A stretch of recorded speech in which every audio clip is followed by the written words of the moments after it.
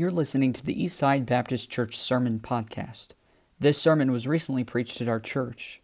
We want to encourage you to visit our website at eastsidesf.com. Now, enjoy today's sermon.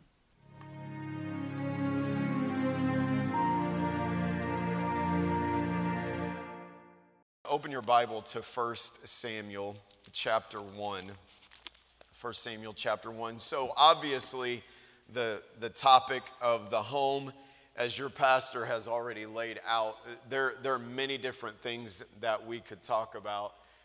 And because of the season of my life and then just some different things the Lord has allowed me to have experience in and with some different opportunities to invest in people with, I have a strong passion for this particular subject, and that is seeing the faith of Jesus Christ successfully passed on from one generation to the next. And I think that about my children. Look, I'm not concerned with my children's specific occupation in life. You know, I'm a third generation pastor. My dad's father was a pastor. My dad is getting ready. Today is his last Sunday. He's been in ministry for 43 years, and he's stepping down next Sunday, transitioning to my brother. I've been around ministry my entire life. I'm not concerned that my sons or my daughters go into a ministry position. I am concerned that they love Jesus Christ, and whatever their occupation is, that they love the Lord and that they're invested in a local Bible preaching church like this. That's what I'm concerned about. Because that is what is going to see the faith of Jesus successfully pass from one generation to another generation to another generation. And so I'm passionate about that. Yesterday, I had the privilege, it was a privilege to speak at the Spring Youth Rally at Eastside Baptist Church. Brother Samuel and Ms. Brielle did a great job. The workers that were here did a great job laboring in that. It was a great team effort to get to observe and then for a little bit to get to be a part of. And I spoke out of 1 Samuel chapter 3, and the idea that I tried to communicate to the young people was this, that you need to position your life for the purpose of God. And if you get into 1 Samuel chapter 3, you'll find out that Samuel, when he was there in chapter 3, didn't know everything about the way that God would work and even didn't understand all of the purpose that God had for his life. And yet there were specific things that he could do, even without understanding everything about God and without yet knowing all of God's purpose for his life. There were specific things that he could do to position his life for the purpose of God, even without knowing what it was yet. That's a great thought, young people. It's not a great thought because I said it. It doesn't matter who says it. It's in the Bible. It's a great thought. Young people, look at me. You may not know all of God's purpose for your life yet, and that's okay. You're not going to. But you can be positioning your life right now so that whenever he's ready to reveal that purpose, you're ready for it. And he can use your life to be an influence, not just in your home, but use your life to be an influence for a church and for a community and for a nation, even for a world, to help the faith of Jesus Christ be passed from one generation to another. But this morning, I'm not going to address the teens or the children. This morning, I want to address those who would have influence in the lives of teens. Now, maybe you're right in the throes of parenting. Isn't it awesome to be a parent? Yes. Isn't it awesome to be a parent? Yeah. Isn't it also miserable sometimes? No, you know, listen, stop pretending to be super spiritual. Jesus got frustrated with the disciples. You're not in trouble because your kids drive you crazy. You just need to remember they're like that because of who their parents are. It's awesome to be a parent. You say, well, I'm not in that category. My parents have already grown, but you might have some grandchildren coming onto the scene. Maybe you don't have children of your own, but you have influence in the life of this church, which, by the way, I'm not even to the preaching yet. One of the great things about being involved in the life of a New Testament church is that adults with something to invest in kids can be a help to children that may not even be theirs. And children who might not be getting everything that they need to get at home can come to a place like this and have truth invested in them. I don't know if you're aware of this. There was a young person that got saved yesterday. No, that's a blessing. This is, forgive the lack of a better word, this is a really cool thing that God has going on called the life of a local church. The life of a Bible-preaching church where believers can assemble. And so if you're like, well, if he's talking about parenting this morning, I'm just going to check out because this really doesn't apply to me. You are going to miss out because God wants to use your life. And the principles that are true for parents are generally true for influencing the next generation to take up the mantle of the faith of Jesus Christ and to carry it on.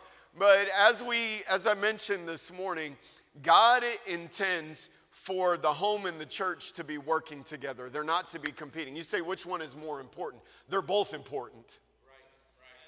You cannot make the case from Scripture that one is more important than the other. God created both institutions, and they are to be working together. To be working together to pass the faith on. In 1 Samuel chapter 1, if you'd please stand with me to honor God's word as we read it. We're going to read chapter 1, chapter 2, and chapter 3.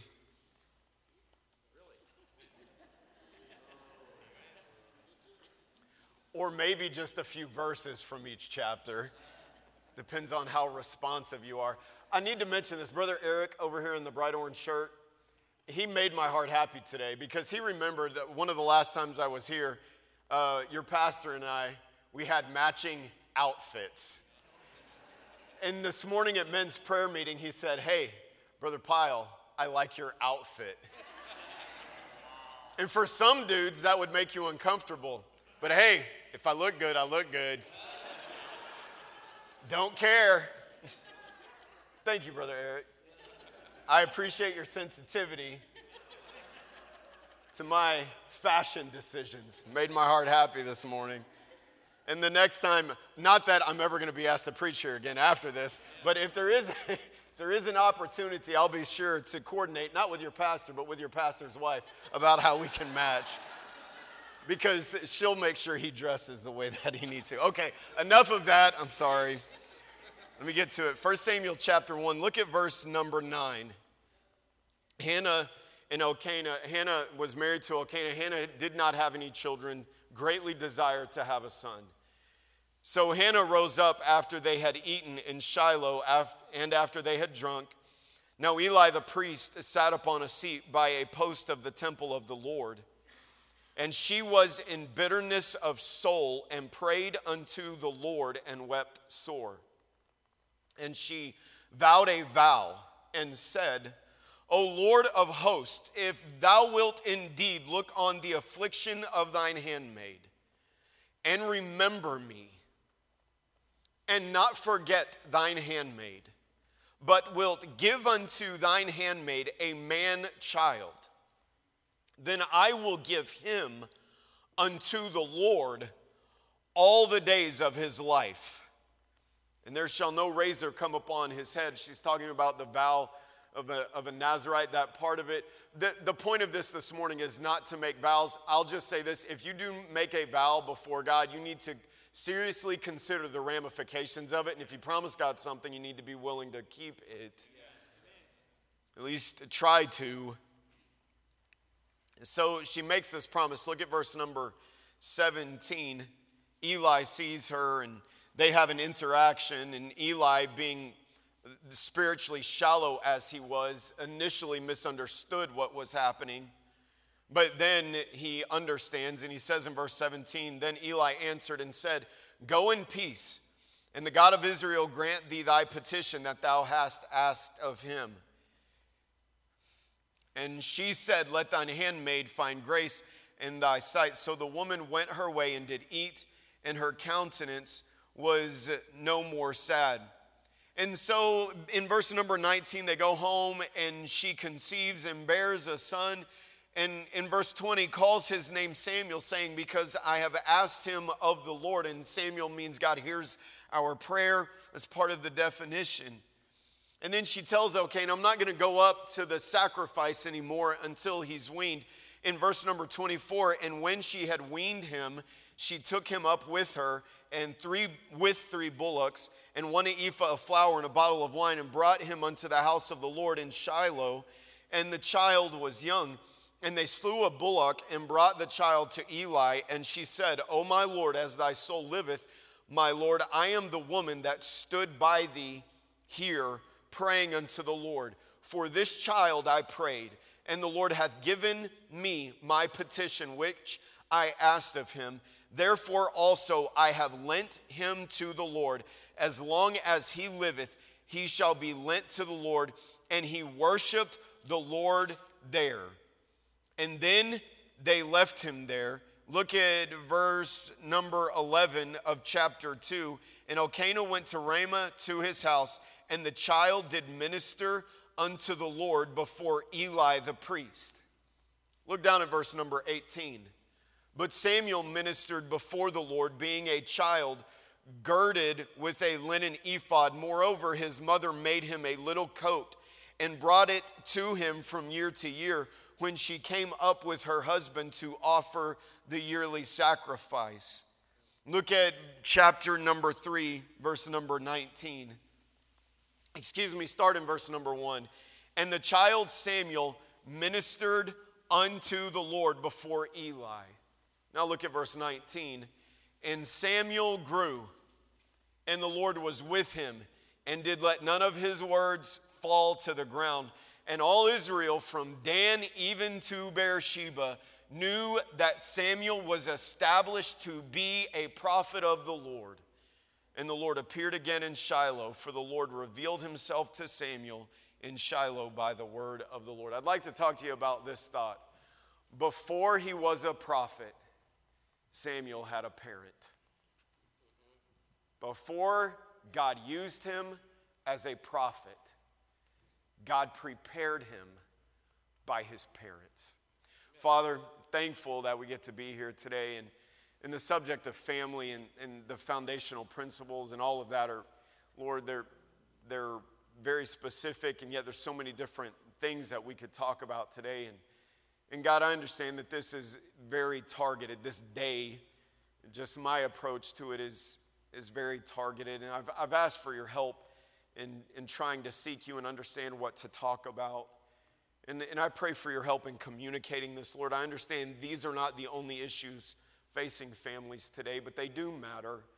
And I pray that you would help, and you would help this to be effective in, Lord, in specific homes, in the issues that are being dealt with in specific homes. But Lord, would you use it in the greater picture of helping the faith of Christ to be passed on successfully from one generation to another.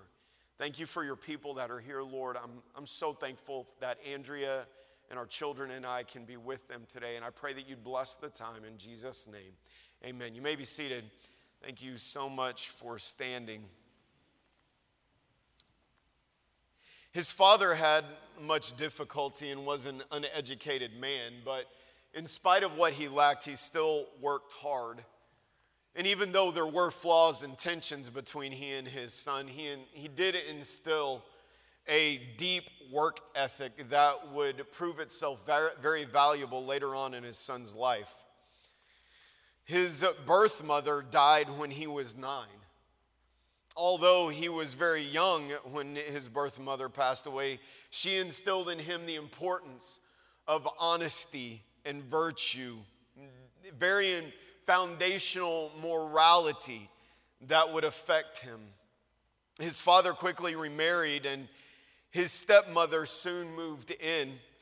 And it did not take long for his stepmother's effect upon his life to become very visible. And although at the time she was uneducated, she saw the potential in her stepson and encouraged both encouraged and quenched his thirst for knowledge by continually providing him access to books to read, even defending at a time when study and education were considered to be luxuries for the elite and something that shouldn't be trifled with for a working man. She defended his right to pursue his intellectual development. He would later refer to his stepmom as one of his dearest friends and would talk about her influence and how significant was on his way to becoming one of our nation's most influential leaders, President Abraham Lincoln.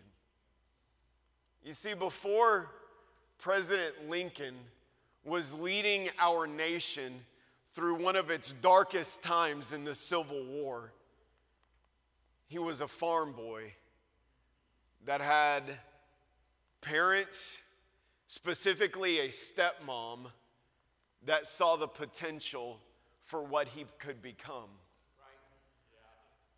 Before there was a president, on the backside of Illinois and Kentucky, Indiana, there were parents who prepared their children, who positioned their children. Look, I don't think that whether you're talking about Nancy, his first mom, whether you're talking about Thomas, his father, whether you're talking about Sarah, his stepmom, I don't think that they had any inkling in those early days that he was going to be the leader of our nation. But they did buy into this, especially Nancy and Sarah. They bought into this. Our son has purpose. There is purpose for this child's life. Man, this was a major part of the message yesterday. And I spent a lot of time on this point, trying to convince our young people of this. Wait, let me rephrase that. Trying to convince your young people of this. I mean, you ought to take ownership, not just of the children in your home, but you ought to take personal ownership and have a vested interest in the children that God blesses this church with. You ought to take their development personally. And I tried to convey this to your young people, that God has a purpose for your life. You weren't meant to simply live here and breathe air and just chase whatever desire for gratification that you happen to feel in the moment. God has an eternal purpose for your existence. I mean, I want young people to buy into that, but can I be honest with you? It's awfully hard to get young people to buy into something when it's obvious in the way that their homes are, that moms and dads and families and friends and relatives, when it's obvious you don't buy into it.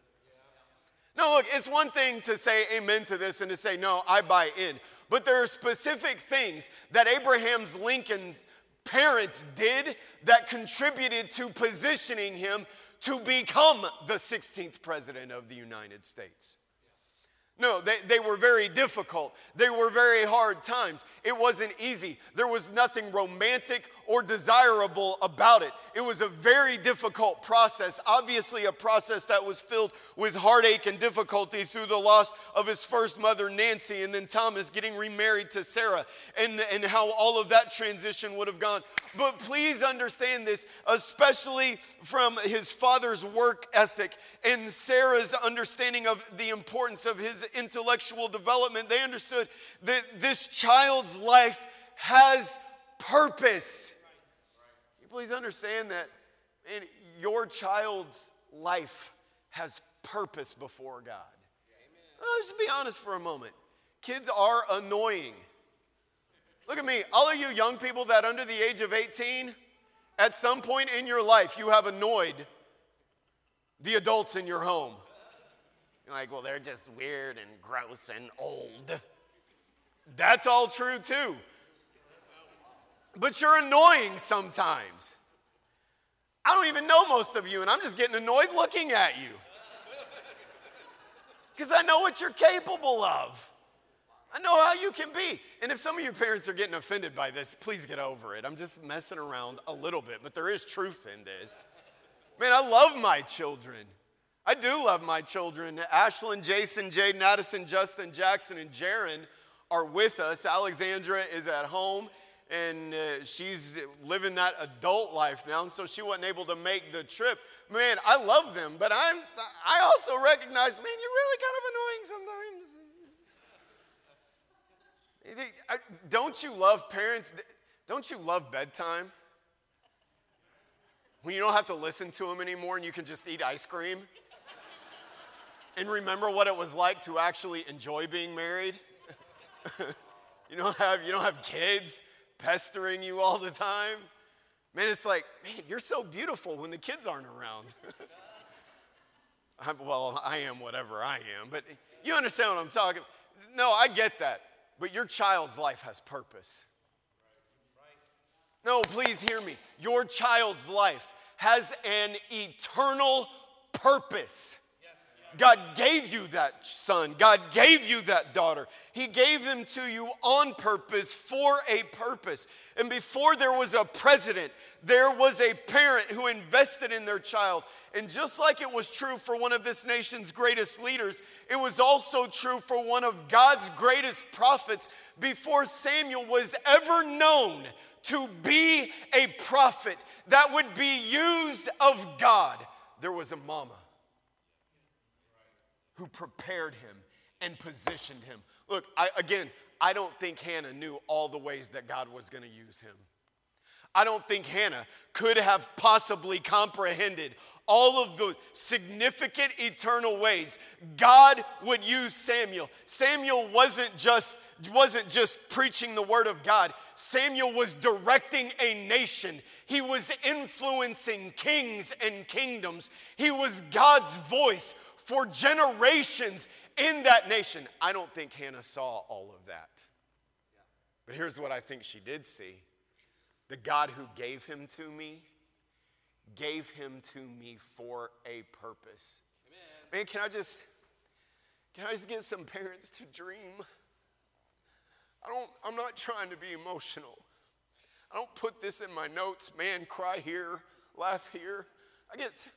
I don't want your pastor to dream more for your children than you dream for your children. I don't want some guest preacher that you might see once every 2 or 3 years to dream more for your children than what you dream is possible. I don't want your youth pastor to dream more for what's possible in the lives of your children than you dream for your own children. I'm not saying you even know everything that is possible, but just know that we serve a great God. Know that he takes little ones from small beginnings, and if he can bring up a great leader of a nation from the dirt in Indiana and Illinois who came from a very uneducated background, if he can take a little boy who was born in an unknown place, even the priest was skeptical of his mother at the time. If he can raise him up to be a great prophet, then God can do that with your children. Don't underestimate what God can do in the lives of your children. You know what? I'm afraid that so many times our children miss out on what God could do because of what we are currently doing. You see, I challenged your kids, and I'm not sorry for this. I challenged your kids yesterday to take responsibility for the position that they were putting themselves in. Look, if Samuel can do right as a young child, your 12-year-old and 13-year-old and 14-year-old ought to develop some convictions about how to do right before God. But God's intent is that parents help in positioning their children. God's intent. Now I'm thankful. Man, aren't you thankful for this? That God can overcome the lack of godly influence in the life of a parent. Aren't you thankful for that? But that's not typically the norm. And by percentage-wise, that is the exception rather than the rule, because God's design is that what is done in the home position the child to produce later on in life. I'm not saying it can't be overcome when it's not right. I'm thankful that it is overcome by the grace of God. And the grace of God can reach anyone, anywhere, anytime. No, I'm thankful for that. But God's intent is that you be participating in the positioning process, not leaving your children to do it on their own. And so just like Sarah helped to position Abraham Lincoln, not knowing all the ways that he would be useful, but just like she positioned him so that he could be useful, even in greater ways than she might think was possible, God used Hannah to position Samuel so that he might be useful, even in greater ways than she might have thought possible. Look, she didn't know that he was going to be a great prophet. She just knew this: I'm going to prioritize God in his life. I'm going to prioritize God for him. Now, here's the resistance that we get to that. Hannah, we're working at the idea. She doesn't know, like you may not know all of God's purpose for your children. That's not the point. The point is to position them so that when God is ready to reveal, or as he's bringing them along to that purpose, you have positioned them to be receptive to and ready to respond to God's purpose. You say, well, I don't have children there anymore, or I don't have any children of my own. But there are young people in other generations that you can help with that. Listen, I'm thankful for this. I love this. I am thankful for the way this man invests in my children. I've watched him have serious conversations with my children. I'm thankful that I can invest in other people's children to help the purpose of God. I'm thankful for the way Mrs. Jett has invested in the lives of my sons and daughters. I don't want to be the only one helping position them for the purpose of God. You can all be involved in that process of positioning them for it. Okay, so we're talking about positioning them for it. Positioning them for the purpose of God whenever and whatever it may be. All right? So Hannah prioritized God in Samuel's life. Okay, you got to understand this. Samuel in chapter 1 and then in chapter 2, Samuel did not choose to go live at the temple. Now look, we're not advocating you leave your kids here. No, please pick up your kids from the nursery, from all the junior churches, and take them home. That's not what we're talking about. This is not a precedent that we're trying to set. But she prioritized God in Samuel's life.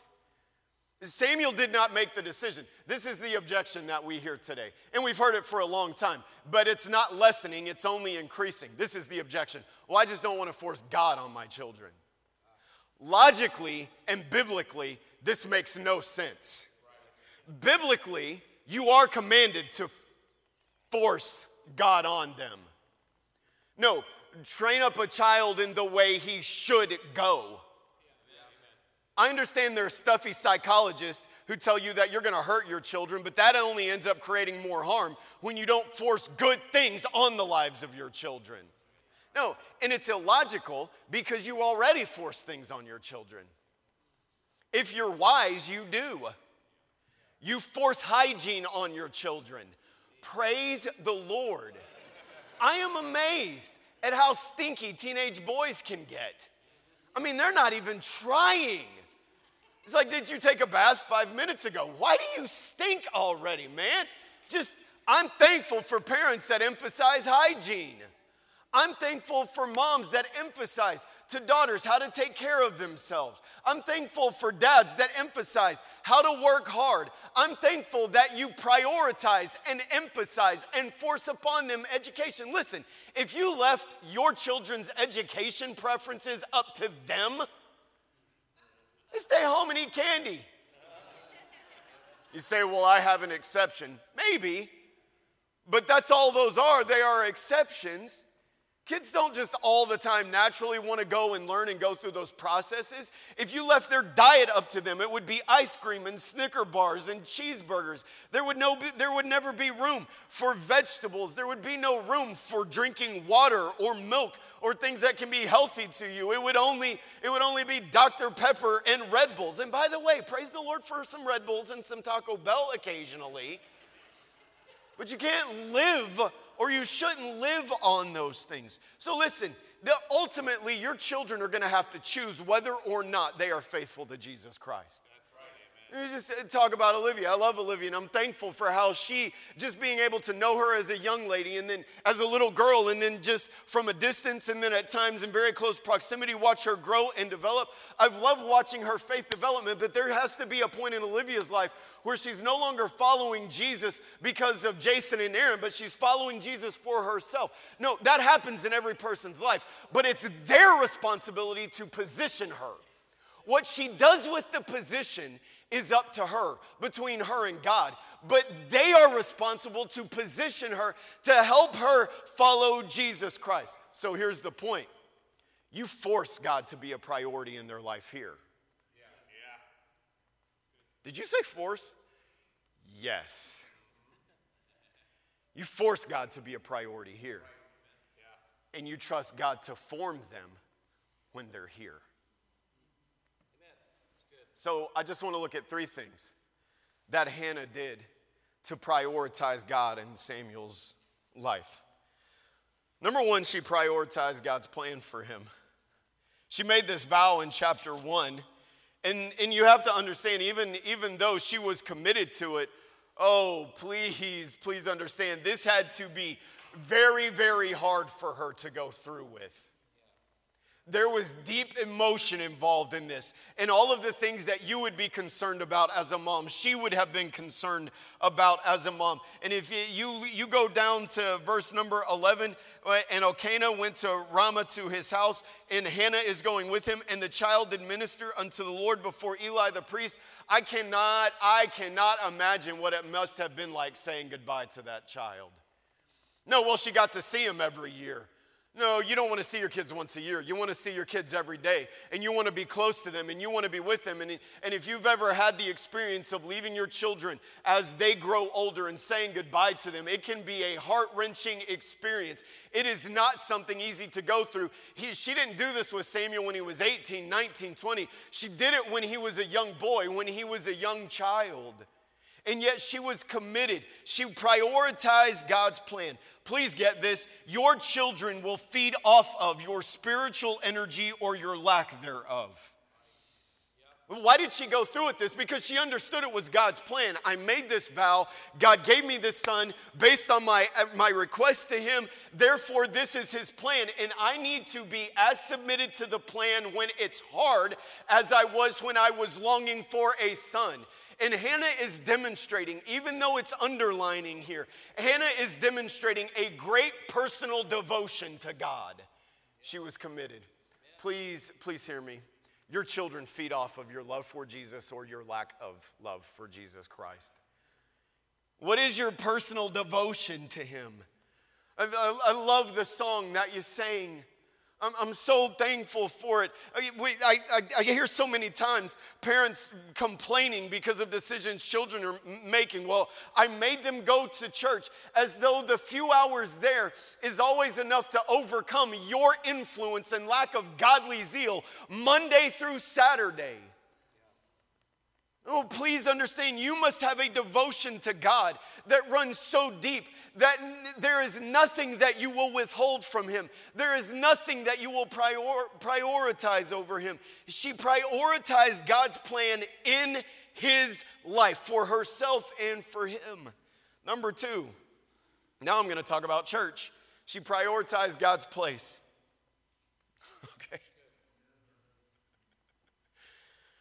Okay. I need to remind me of your name. Tim, can you be Sam for just a minute? Come here. Who do you belong to? Tim. Hi, Tim's parents. Come here.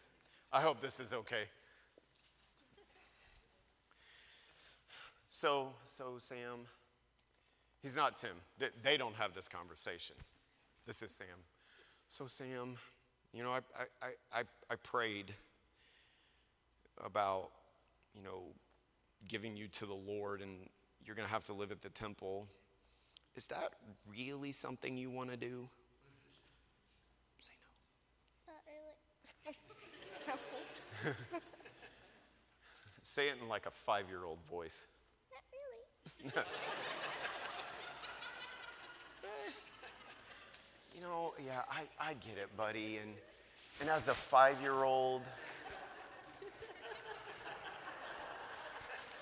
as a 5-year-old, you obviously know what's best for your life. And it would just, wouldn't it be easier just to eat cereal and watch cartoons today? Yeah. Yeah, so, I mean, God understands. God understands what it's like to be 5 or 15 or 18 or what. God understands. So I'm just gonna, you just stay home and I'll send Daddy to church, and we'll just relax today. Hannah did not give him that option. No, look, do not miss how hard it must have been. But him being at the place where God's people worshiped was not optional. Right. Listen, no, get it. No, we had fun. I want you to get this. Please get this. It's not easy saying goodbye to you. But this is God's place. And you have to be here. And you don't understand this right now. But your father and I, we love you. This would be Hannah talking. We love you. Elkanah, son, we love you. But you have to be at God's place. That was leaving him here. And yet you leave it up to your children sometimes as to whether or not they're going to come to a service on Sunday once a week. You can sit down, bud. Thank you. Help us. Yeah. If you want to prioritize the purpose of God in their lives, you must prioritize the place where God works. Look, I'm thankful for family-focused movements, but there is nothing more important to the development of a family than a local New Testament church. Right. Yep. I don't care what author, I don't care what book, I don't care how many kids they have, I don't care how many people adore them. There is no institution that is as critical to the development of your family that is outside of your home as the local New Testament church. Your kids need to be here. And they don't just need to be here when they want to. Man, Jaron is 6 years old. He's back in the kids' class right now. This was Jaron's attitude when we got here, because we have church at home and we do a lot of stuff like you do here. And then we leave and he goes, "Are we going to church at the Jets' house?" "Yes, we're going even more than we normally go too. We're going on Saturday, and then we're going to be there all day Sunday." He's like, "Why do we have to go to church again?" "Because you're a wicked sinner and you need it." I mean, it's that simple.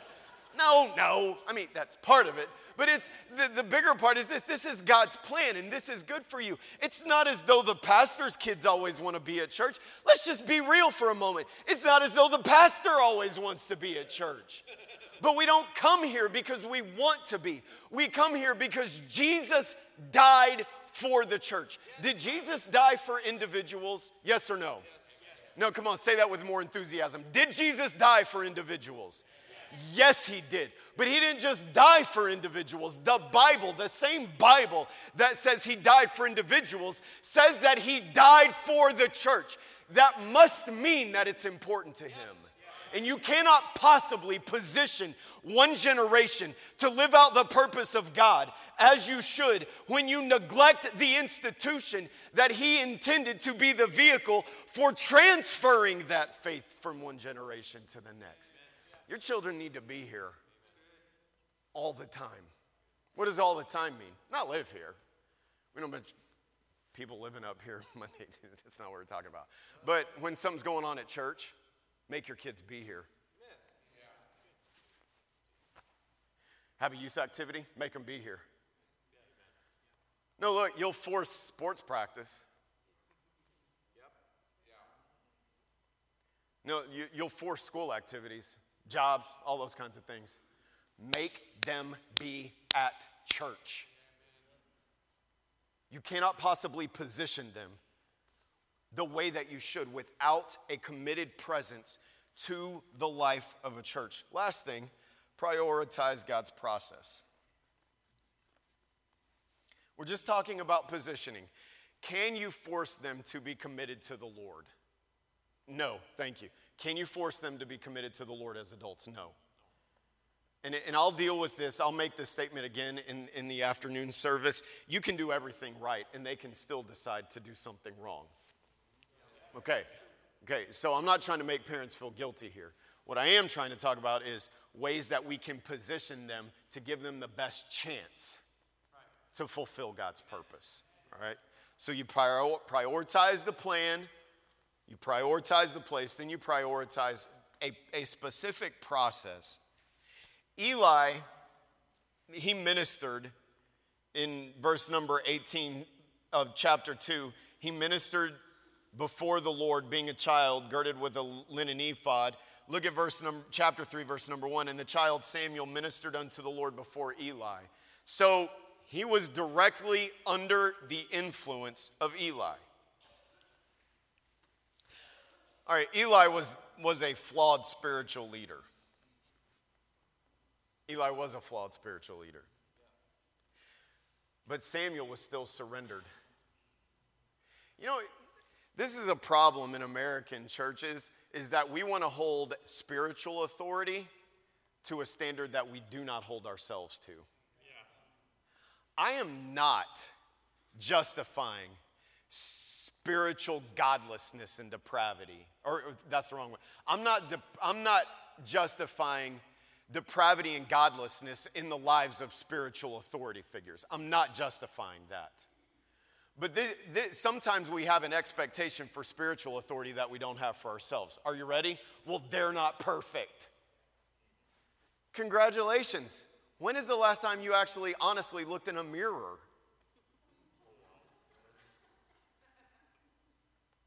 And no, I wonder about this. How would God grade me if I was constantly being critical of spiritual authority he's placed in my children's lives, if I was critiquing them the way that God critiques me?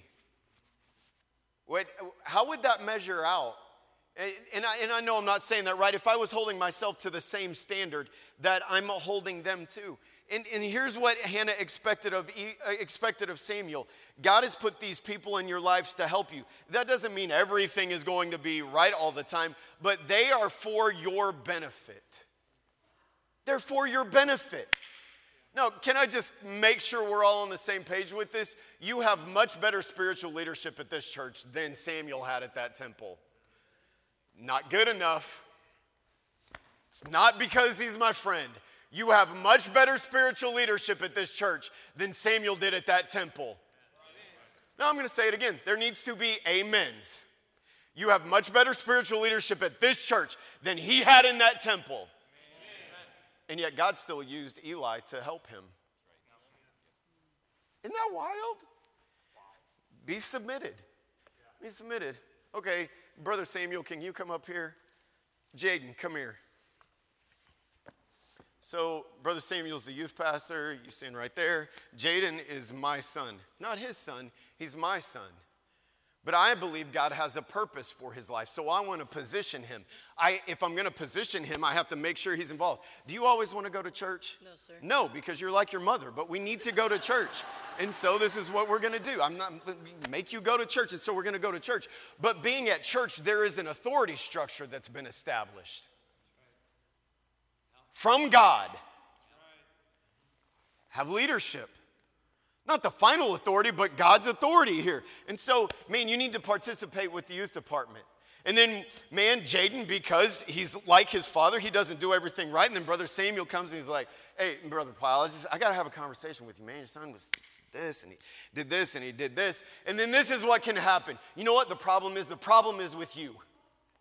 The problem is with your expectations, because my children are not like that, and they would never, and I just cannot believe the way that my children are treated here. You need to allow that your kids are not perfect. No. Is he perfect? Is he perfect?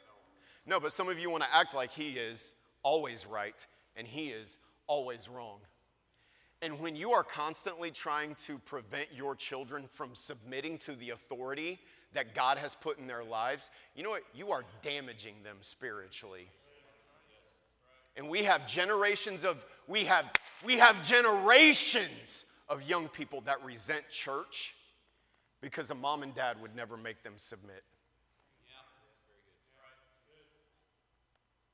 And you always going to defend your child. Can authority get it wrong sometimes? Yeah. But let me ask you this. Did God use Joseph in spite of imperfect authority? Did God use Daniel in spite of imperfect authority? Did God use David in spite of imperfect authority? Did God use Samuel in spite of imperfect authority? Over and over and over again, yes. So then why are you constantly getting in the way of the process of helping your children be surrendered? I'm not just going to prioritize the place. I'm going to prioritize the process in the lives of my children. In every authority that my children have at church, I talk to the authorities, the direct authorities in the lives of my children. Do not treat my children differently because they're the pastor's kids. I want them being held to the same standard as every other young person that comes through this group or department. And if they need to be corrected, you correct them. And you never need to apologize or explain to me or justify to me. Now look, can sometimes they get it wrong? Yeah, sure.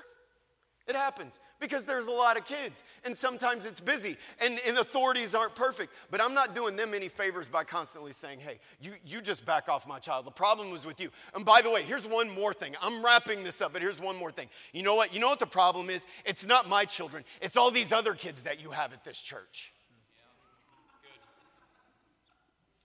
And so if you and your wife would just deal with all the other kids, they're influencing my innocent baby and making them the way that they are. Your child was a sinner before they ever were introduced to anybody in this youth department or kids program. What are you talking about? I'm talking about, you can sit down. You please stay here. Thank you, Brother Samuel. I dream about it. I don't have the words to say how I pray, how I weep, how I dream. I dream for what God can do with him. He's a 14-year-old goofy dork like his daddy was.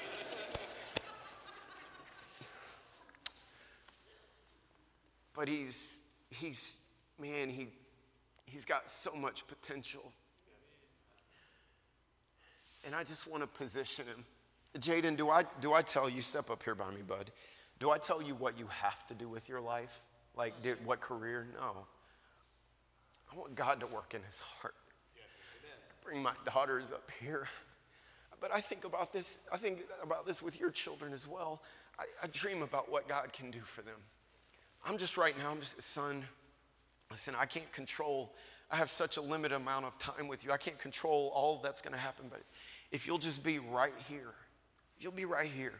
That'll put you in the best position to realize his purpose there.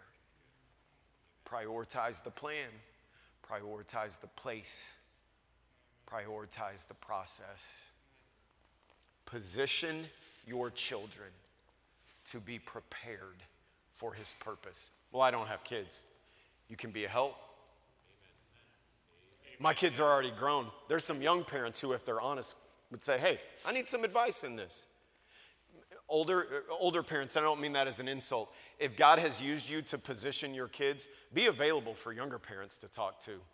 Maybe develop some relationships with some younger couples. Hey, if you're a single adult in here and you realize that, man, I missed out on some things that I wish had been different in my home, encourage some young people to embrace godly raising in their homes. Everybody needs to be involved in this process. Position the next generation to realize God's purpose for their life. You can sit down. Let's bow our heads and close our eyes.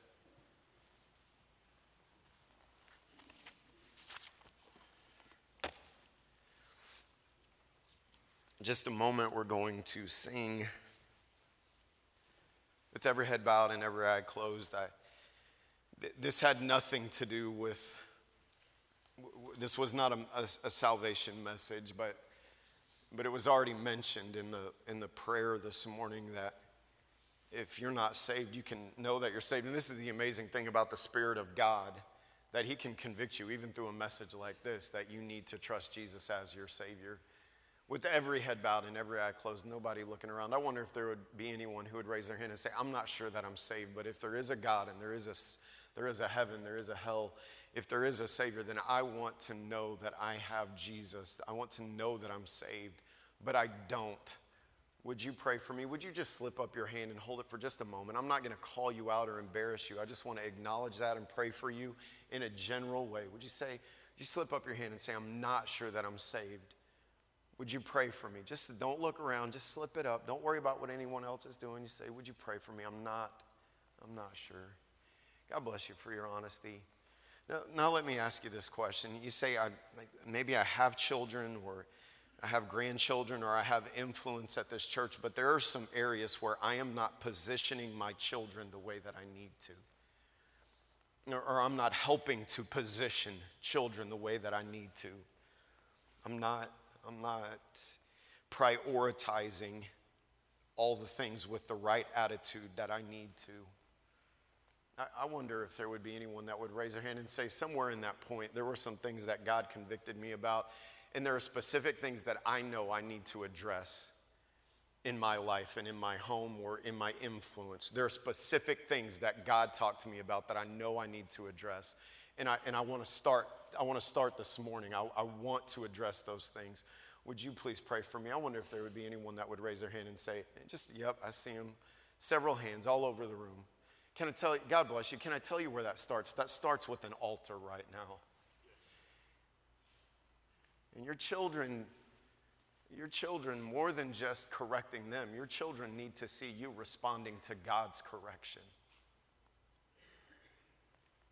And so maybe positioning your child begins with positioning yourself at this altar this morning.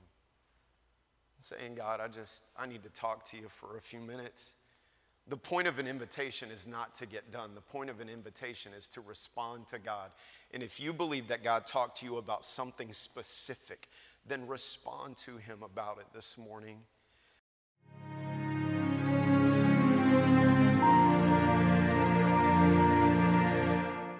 We want to encourage you to visit our website at eastsidesf.com.